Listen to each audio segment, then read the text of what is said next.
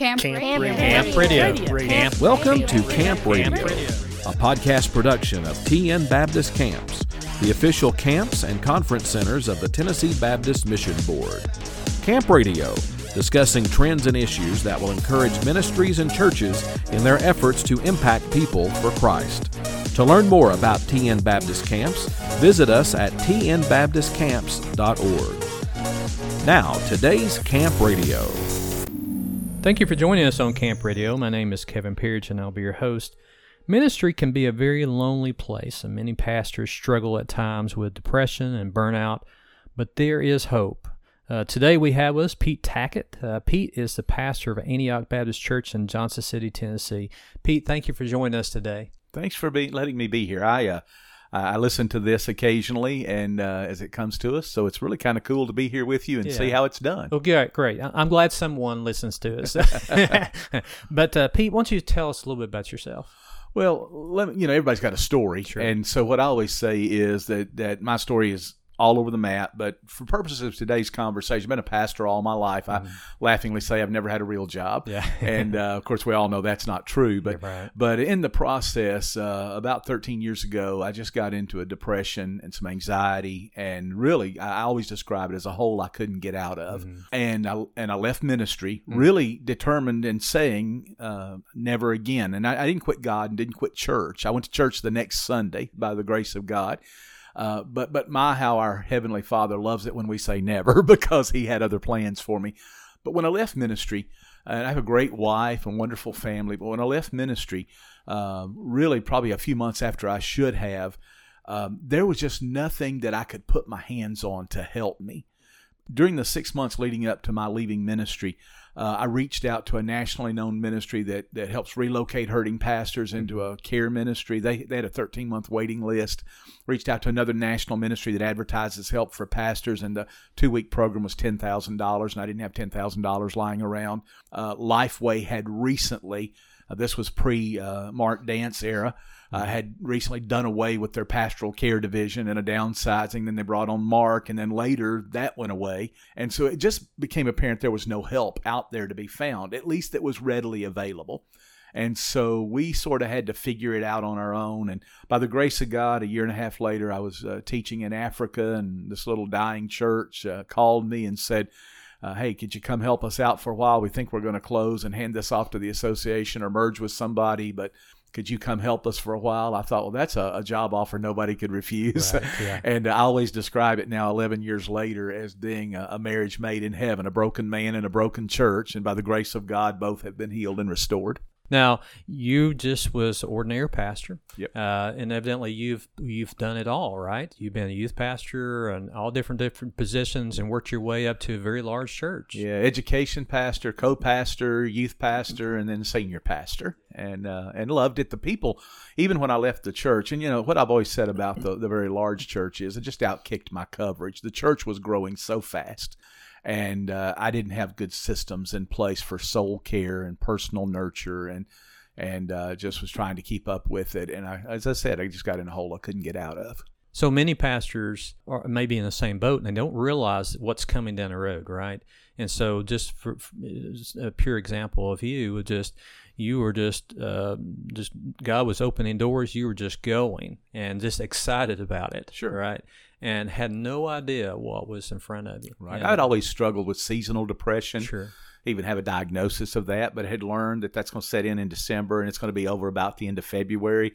But the truth is, this year it set in. It was 2008 when it set in, and it just never went away. And my wife saw it long before I did. And one of the many foolish things that I did was I didn't take my wife's advice. Sometimes when you're depressed and anxious, and many pastors that maybe are listening will recognize this, that you don't think as clearly. One of the ways that affected me was insomnia. And so imagine being for a year of your life, being like flying home from a foreign country and just having that brain fog and sleep deprived. And so I made a lot of bad decisions, and that was one of them. But so, what was your thought process? You knew something was going on. You couldn't sleep well. Or did you think, well, maybe I'm just out of routine? What was your reasoning why you weren't having some other serious thing going on? I think that was the problem, Kevin. I think I didn't I kept my wife kept saying, "You need to go to the doctor. You need to go to the doctor." I've always been a big guy, but my weight had ballooned up because I was getting no exercise. I was working 18 hours a day, just trying to keep up. And but the reality is, I don't think I was thinking. I think I was reacting. I think every day had such a to-do list in front of it that I just wasn't taking care of myself. And so it's interesting. I just wasn't thinking. Do you think that were you, and I'm just trying to figure out what your mindset was, and because, I think our pastors are probably thinking the same thing. They're thinking, well, but I'm working 18 hours a day, but it just, God's just doing these great things. I just need to be doing this. Right. I mean, was that what you were thinking? Absolutely. I mean, again, the church was just exploding with new people. I loved it. We were influential in the community. There was just, and I thought, why would anybody not be happy about this? Why would anybody not love to do what I'm doing? Right. And so I even felt bad about feeling bad, which was crazy, wasn't it? But I mean, I got to do the work of God, and nobody, many pastors have issues where their church people are pushing them or pulling on them. By the grace of God, that wasn't happening. Now, I felt the pressure of, we had a large mortgage payment. We'd built a lot of building.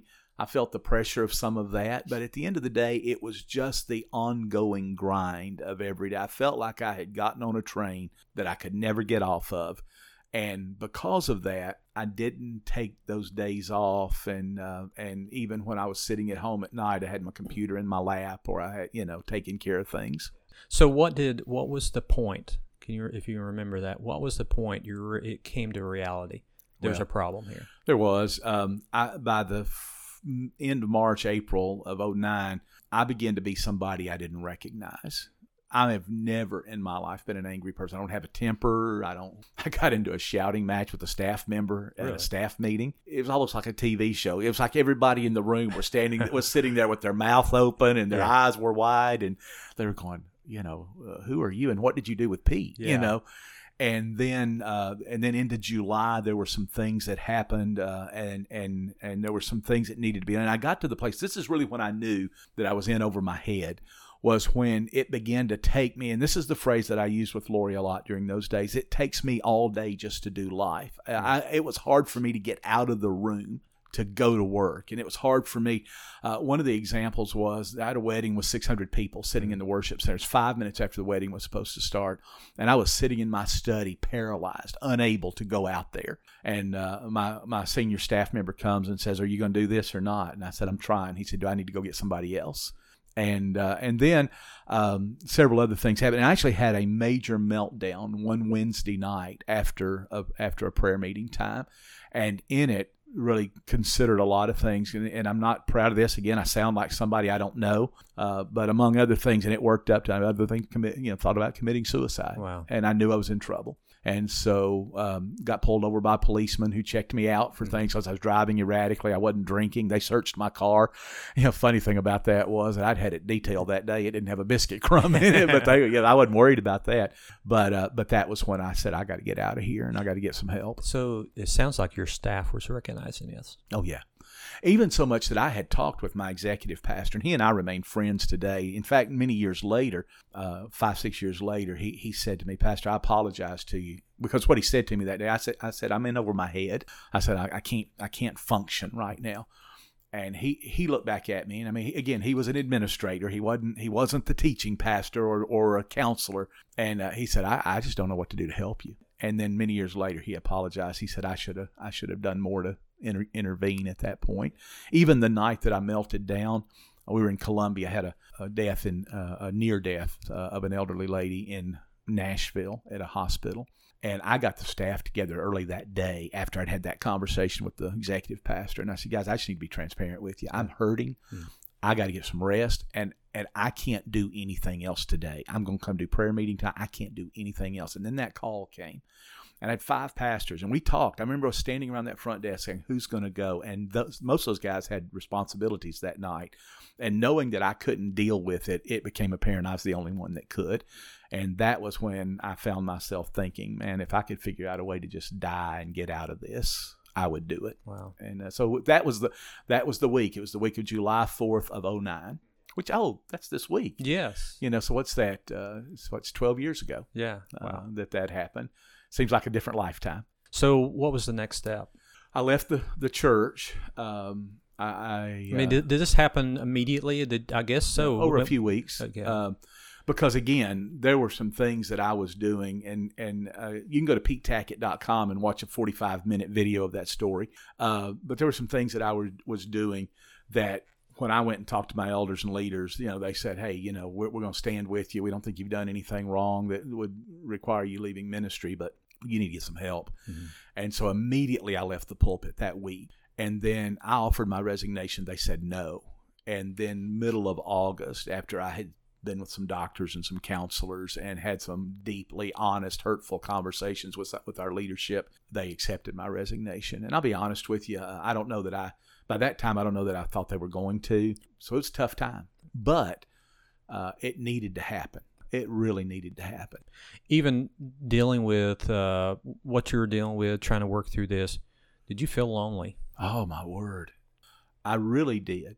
More than anything else. And of course, one of the things that I harp on in this season of my ministry is you have got to have traveling companions. I didn't have any traveling companions. I had colleagues, but I didn't have any traveling companions. Mm-hmm. And so the challenge for me was, who do you call? And so remember, I was looking for help, couldn't find any help. So I started making a few phone calls, and I found some help in some really strange places. And by that I mean people I didn't know that you've never heard of. But there were 2 or 3 things that really helped me. A guy named Charlie Grigsby for Shepherd's Haven of Rest Ministries out of Memphis, a former Mid-America guy. To my discouragement, Charlie and I are both getting older, and he's retired now, so there's nobody following through on that these days. And then a place called Fallen in Grace Ministries down in South Georgia. So I made a couple of friends that have remained friends through all these years, and so we're connecting to their ministries and helping them. But anyway, we just started looking for help. I found a church, and one of the things I would say to people is, if you know a hurting pastor, you're a colleague, because here's what every pastor says. They say, hey, I'm sorry this happened to you, buddy. We used to do things in the community together. If you need anything, let me know. Well, first of all, that guy's not going to know what to ask for. So you've got to proactively stay in touch with them. And let me tell you that Rick White, who was then the pastor of the People's Church, was not a close friend, but he was a colleague. 8 days after I resigned at the church where I was serving, about an hour south of him, he called me up one day and he said, hey, Pete, I just heard you resigned. And I said, yeah. He said, I don't know what happened, and I don't care what happened, but you're going to need a place to hang out and heal. He said, I want to invite you to my church. And he said, here's what you can do. He said, you can come sit on the back row and never fill out anything and be incognito. Or if you want something to do, come and we'll put you to work. Whatever you need right now, we'll do it. And I don't know if you've ever been in the People's Church. At that time was what it was called. Huge, long hallway, several thousand people there. And I remember walking in that day, and Rick and his wife were probably 100 feet, 150 feet from me with a gaggle of people around them. And Rick saw me and came down that long hallway and embraced me. He said, buddy, I love you, and I'm praying for you. He has no idea how much that meant on that day, because when you're a pastor and you've left the ministry, you have no identity, especially if you're an 18-hour-a-day, go win the world at all costs kind of guy. You got no identity. And this guy comes and says, man, I just love you, and I'm glad you're here. So for a year, we attended the church, and I didn't preach a sermon, didn't teach a lesson, didn't even pray a public prayer. But every Sunday morning, Lori and I would gather and lead a small group of people that prayed for Pastor Rick and that team during the first service, and then we'd attend the second service. Yeah. So let's talk about your wife. I know she saw these warning signs before you did. Yeah. So through this process, I mean, we're talking to pastors right now, but also wives they're very critical in all this, right? Yes. And so what did Lori do? Well, you have to know her to start with, and I know every pastor feels this way, but Lori will never teach a lesson on stage. She'll never play a piano. She'll never be that person. But it's the most godly, spirit-led, prayerful woman I've ever met. And to be honest with you, I'm probably alive and in ministry today because of her prayer life. She never became embittered. See, when you're depressed and anxious, you don't hear what people say. You hear it through your paradigm. So she would say to me, Pete, I really think you need to go see a doctor. Well, I have a history of family mental illness. And here's what I heard her say. You need to go see a psychiatrist. And in the back of my mind, I'm thinking, who's going to follow a pastor who's out of his mind? After this thing was over with, she said, I never said psychiatrist. I want you to go see your doctor. There may be something chemically wrong with you. And as it turns out, when I went to the doctor, there was just like 4 things that were just huge. So So the depression was going on in July. I mean, it had been going on for nearly a year. By end of September, early October, having seen my family doctor, and I mean, what a great godly man. He hung with me, and he was a deacon in our church. So I saw him every week, and he started addressing 4 things. And by October, it was like the light switch came on, and the fog began to lift. And one day I looked at Lori. By November the 15th of that year, I looked at Lori and said, and this was our language. You develop a language, and I would talk to her about things are fine, and then I fall off a cliff. I mean, that's how it would feel. I would literally just fall off a cliff emotionally, and it could be triggered, Kevin, by anything. Like if you called me and my phone said Kevin Pearagent's on the phone, in my foggy head, I would go, "Oh God, what have I not done that he needs me to do?" That's how I mean, just little things. Right.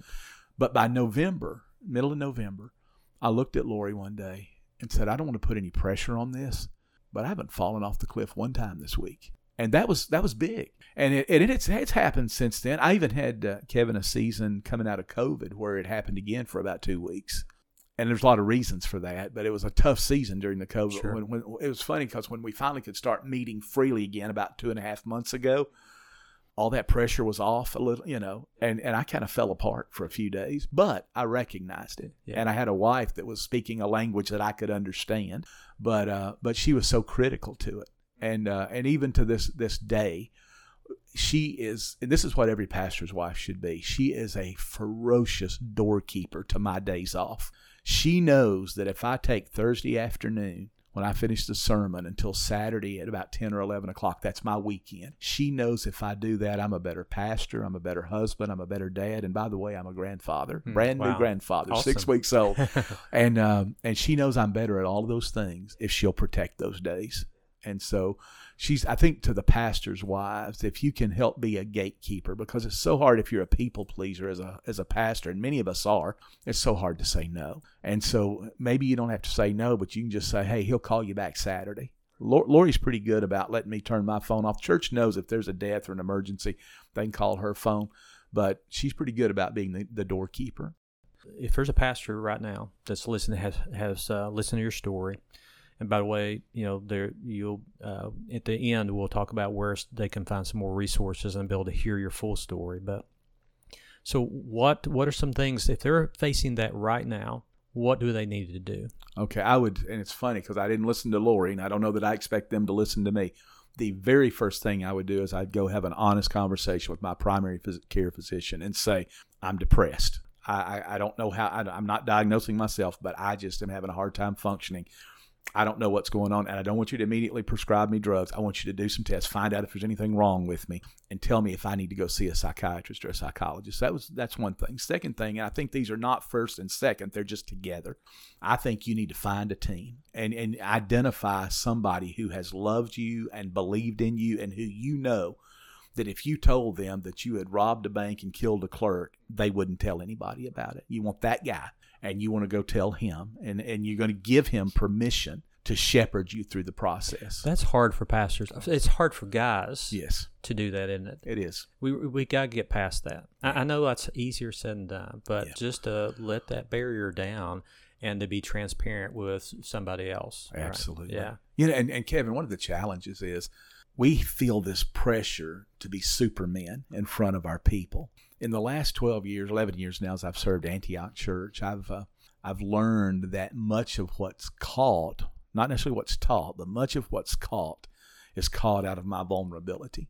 Now, you don't want to be an emotional volcano, and you want to be appropriate with people. But when I came to Antioch and I started talking about overcoming depression and getting help, there's been a lot of people that have said, "Hey, nobody's ever given me permission to talk about that in the church." So it's funny. Even when I was in Columbia, one of the things, one Sunday morning, this happened on one Sunday morning, I had 2 guys walk out. One of them said, "Pastor, I just love how transparent you are on stage."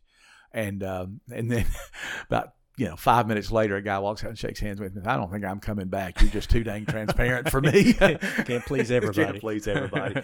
But I think that we've got to get to the place where we do that. Not just our church, but back to what do? You get those traveling companions. And in a minute, we're going to give you some resources. But there are lots of people like this. Here's the thing. we tend to throw those people away. Mm-hmm. But when you've been through something and figured it out, that's the guy you want to talk to, the guy that's walked the path before you. And so there are a few guys like that out there. They're not easy to find because, to be honest with you, the church is not gracious to those people. If somebody fails, they don't really like to have them around. And sometimes even the Pharisees of the church will, if they try to do any kind of ministry again, will attack them. So they're all under the radar screen, but they're out there. And so take advantage of those resources is what I would say. So what are some methods maybe? Maybe if you got some steps. All pastors need to protect themselves. Mm-hmm. If they're experiencing some sort of burnout or depression or whatever, they definitely have to try to take some steps to take care of themselves. So, but if you're in a place you're not there yet, but your ministry is going, and possibly, even though you're not looking down the road, you could face it. Every one of us. No one's immune to it. Absolutely. What do we do? What do we put in place to keep this from happening? Well, Kevin, there are 3 or 4 things that I do, and one of the things I think is that disciplines, both of the faith and personal discipline, Mm-hmm. is a real guard against depression and anxiety. Routine is good. Sometimes because if you get up in the morning, you don't get to go through your routine, it kind of messes up the rest of your day. Well, that happens a lot to a pastor. So one of the things is, and I know this seems like such a simple thing, but you will never believe how many pastors have said to me, listen, I talk about prayer a whole lot more than I actually pray. And so to have that morning time that you meet with God on a regular basis, and by the way, it doesn't have to be super saint and get up at 5 o'clock and do it. You're paid according to Scripture. Your calling is the ministry of the Word and prayer. So, I do my early morning time in my study, but I consider that church time. And I wake up early, so I go to my study at the church, which is right across the parking lot, and spend some time in the Word of God and praying that's unrelated to anything I'm preaching or I'm teaching, usually about an hour. But I include that in the few hours I spend in my study every day. And so I would say that. Secondly, I think just having a well-defined time off every week. Now, that doesn't mean you're not going to have some funerals, you're not going to have some weddings, but this is something I've never heard from another pastor that I think is proprietary to me, but I think every pastor should define a weekend, because everybody else that goes away from their work typically most people, check out sometime Friday afternoon and don't typically have to think about work again until Monday morning. Right. And there's something to be said about those 2 nights to decompress from all of that. So for me, I don't get 2 full days, but I usually finish the sermon up and have lunch with my staff around noon on Thursdays, wrap up a few odds and ends kind of thing. And then if I don't have a special event, I'm not thinking about church again until 10 o'clock on Saturday morning. And so here's how we define it at our house. If I don't have to shave, that's my day off. Yeah. I know that sounds weird, but you don't have to get ready for anything. And so if you can do that, because it takes you a few hours to decompress from everything's happened that week. And so you're not really with your wife and your children until the afternoon and evening and the next morning. So I think every pastor ought to have a well-defined weekend. And then I think, as I said earlier, just right now, putting some things in place, develop your own core. If you're not struggling with depression yet and things are blowing and going, find 3 or 4 guys that you really like to hang out with and say, listen, once a month, we're going to hang out and we're going to do it right now. This is a podcast for another day, but I am really, really sold on Robbie Gallaty's model of men's discipleship. Yeah. Those 3 to 5 guys, and all my men do it every week, 3 to 5 at a time. One of the great privileges of my life right now is I'm leading a D group of young men, and I've led several through the last years and launched them. But one of the great privileges I have is that my 30-year-old son is in a discipleship group with me. Awesome. In fact, I'm going back to lead that group tonight. But having your cohort, those group of guys, what Frodo called his traveling companions, is just so critical. So I think you put those things in place. And then finally, this all sounds so unspiritual the way I'm saying it, just go back and rediscover your hobby. For Lori and I realized, because we've always hiked. I'm a big guy. People look at me and go, you hike? But I've always hiked. And so during those years leading up to my meltdown, I just didn't take time to be in the outdoors. But now we just make plans. We camp, we hike. There's rarely a week goes by that we're not in the mountains somewhere finding a waterfall. So whatever that is for you, if it's if you grew up in the gamer generation, you like to play video games, you hadn't had time to do it lately, find you some Christian guys and do that with them. Whatever it takes. But I think every pastor needs a hobby of some kind. Right. And then when you start getting down, you've got some guys to talk with. So is it important? I know we're talking about all this, having those designated times off, having friends available, people you can trust. What about getting away? I mean, we talk about this on podcasts pretty often.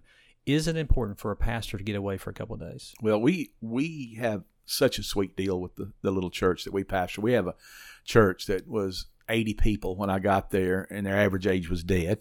And so I say that, but I buried 21 of them in the first 14 months. Wow. So their average age was dead. Yeah. And now we have about 357 covenant members, and we expect to see most of them every month. We see about 250 a week. So it's a small church.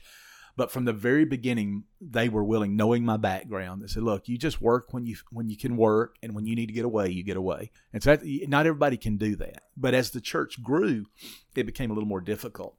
And so we've done two things. One, we lived in the church parsonage. We sold our house in Nashville, and we didn't know what we were going to do, so we just lived in the church parsonage. We're still there. But about 4 or 5 years ago, we bought a house out in the country with a beautiful mountain view. And in that mountain view, we kind of go out there and sit, but we call it our country house. And so typically that weekend that I talk about, we go after I finish the sermon and the meeting, we go to our country house and we stay there for a couple of days. And we sometimes, if we don't have anything, I'll do my work on Saturday even out there, and we'll go into the church on Sunday. And so we do that. The other thing we did was we picked up a camper and we just get away. And so I think it's pretty critical that we do that. I know the rhythm of my life. I know that I can go hard for 4 to 6 weeks. And so when I've been going really hard and I've had several weddings, I've had several funerals, and it's taken some days. I'm not a legalist where I go, you owe me days off. But I just go, okay, I've had my 4 or 5, 6 weeks. I'm going real hard, so I'm going to take a week. And and you have to be honest with your people to say that's what we're doing. So I do that. That's how I get away. If I can't get my weekend, when it goes on 3 or 4 weeks, and I just finished one of those seasons, and part of the reason I'm camping here this weekend is just getting away. Yeah. So I would say just be very focused on your own rhythms and go, hey, it's time for me to get away from these people. Because here's the thing. It might be a great place to end that part of the conversation. Anytime I've got lots of friends in the church, and I want to tell you, I love the people of my church. It's the best place I've ever been. I love them. They love me. Most of them don't know what pastors are supposed to do because they've come to the Lord since I've been there, or they've come back to the Lord since I've been there. So they're really good to me. But when you talk with your friends from church, what are you going to talk about? You're going to talk about church. Yeah.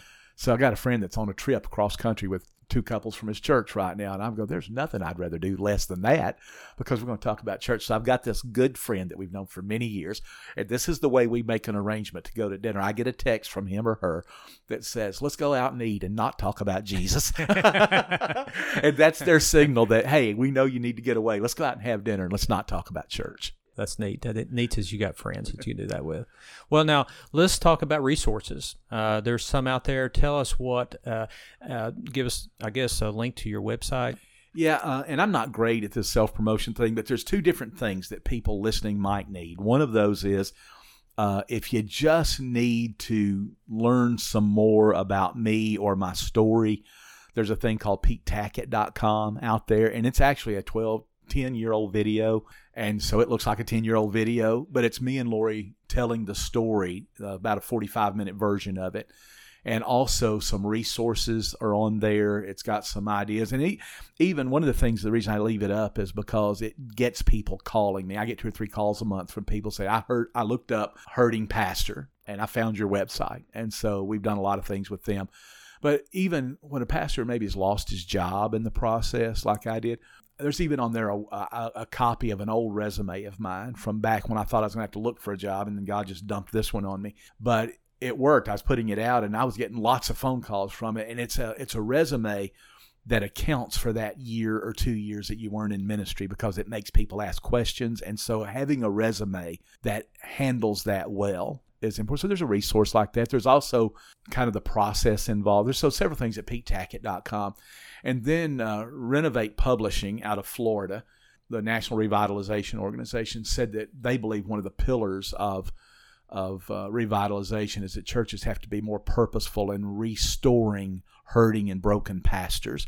And so they said that because of our process at Antioch, because when I came to Antioch, my deal with them was if I stay long term, we're going to help hurting pastors. And so they embraced that. Good. So we've had a total of about 35 pastors in 10 years that either been fired, had quit, had been shamed, had been run out of town, some of it for cause and some of it for not, that we've worked through the restoration process. And so there's a book called Reclaiming by Pete Tackett and Michael Stover. And you can go to Amazon and find that, but there's a thing called reclaimingbook.com. If you go to reclaimingbook.com, there is a list of podcasts that you can listen to that kind of tell some stories that might encourage you. There's also some podcasts about what to do if this happens. There's also a frequently asked questions, things, what if I've done this? What if that's happened? So reclaimingbook.com and PeteTackett.com. And then I would encourage you to touch base with, even though they're not traveling anymore, with the Grigsbys at Shore Ministries, SHOR, stands for Shepherd's Haven of Rest, ministries.com. And then, Kevin, I don't know that everybody's a candidate for it, but I think one of the best things that Tennessee Baptists are doing right now is the off-the-grid idea, where pastors unplug, because especially if you're wired tight and you're a type A and you're going after it, the only way you're going to learn to get away is if somebody models it for you. Yeah. So the off-the-grid thing that you all are doing, I think, is a critical piece. And we're excited about that. We've had many pastors have gone through it, and there's nothing like, we were talking outdoors. There's nothing like getting outside, away from your cell phones, and it's a totally different atmosphere. It usually takes a couple of days before you break away, but it's helpful. And that's why I ask about just getting away in general, just that time of breaking away.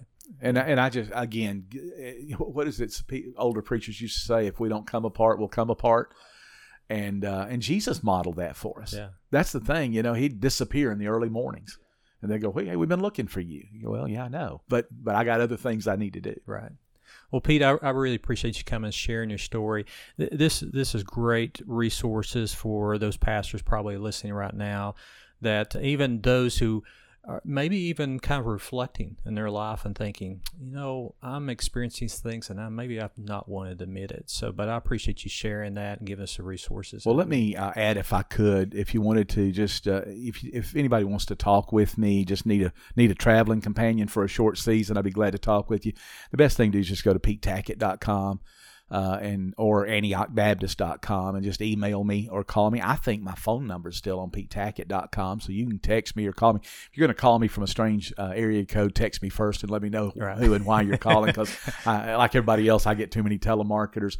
But we would, Lori and I would love to host you in our country home and let you stay there for a few days and decompress if you wanted to do that. So anything we can do to help, we want to be available. Great. Well, thank you for sharing that. For those who are listening to us right now, if you are actually following us or listening to us on iTunes or Spotify, please leave a comment or just follow us, and that will help others to be able to listen to this great resource. We would love to hear from you. If you have any questions for Pete or what we do at TN Baptist Camps, please send us an email at ccinfo@tnbaptist.org. Until next time, I hope that you look for opportunities to start a conversation about Christ with someone you know. Thanks for listening to Camp Radio, a podcast production of TN Baptist Camps, the official camps and conference centers of the Tennessee Baptist Mission Board. This and other episodes can be downloaded from tnbaptistcamps.org. The ministries of Carson Springs and Linden Valley are supported through the Cooperative Program and gifts received through the Golden Offering for Tennessee Missions. For more information, visit tnbaptistcamps.org.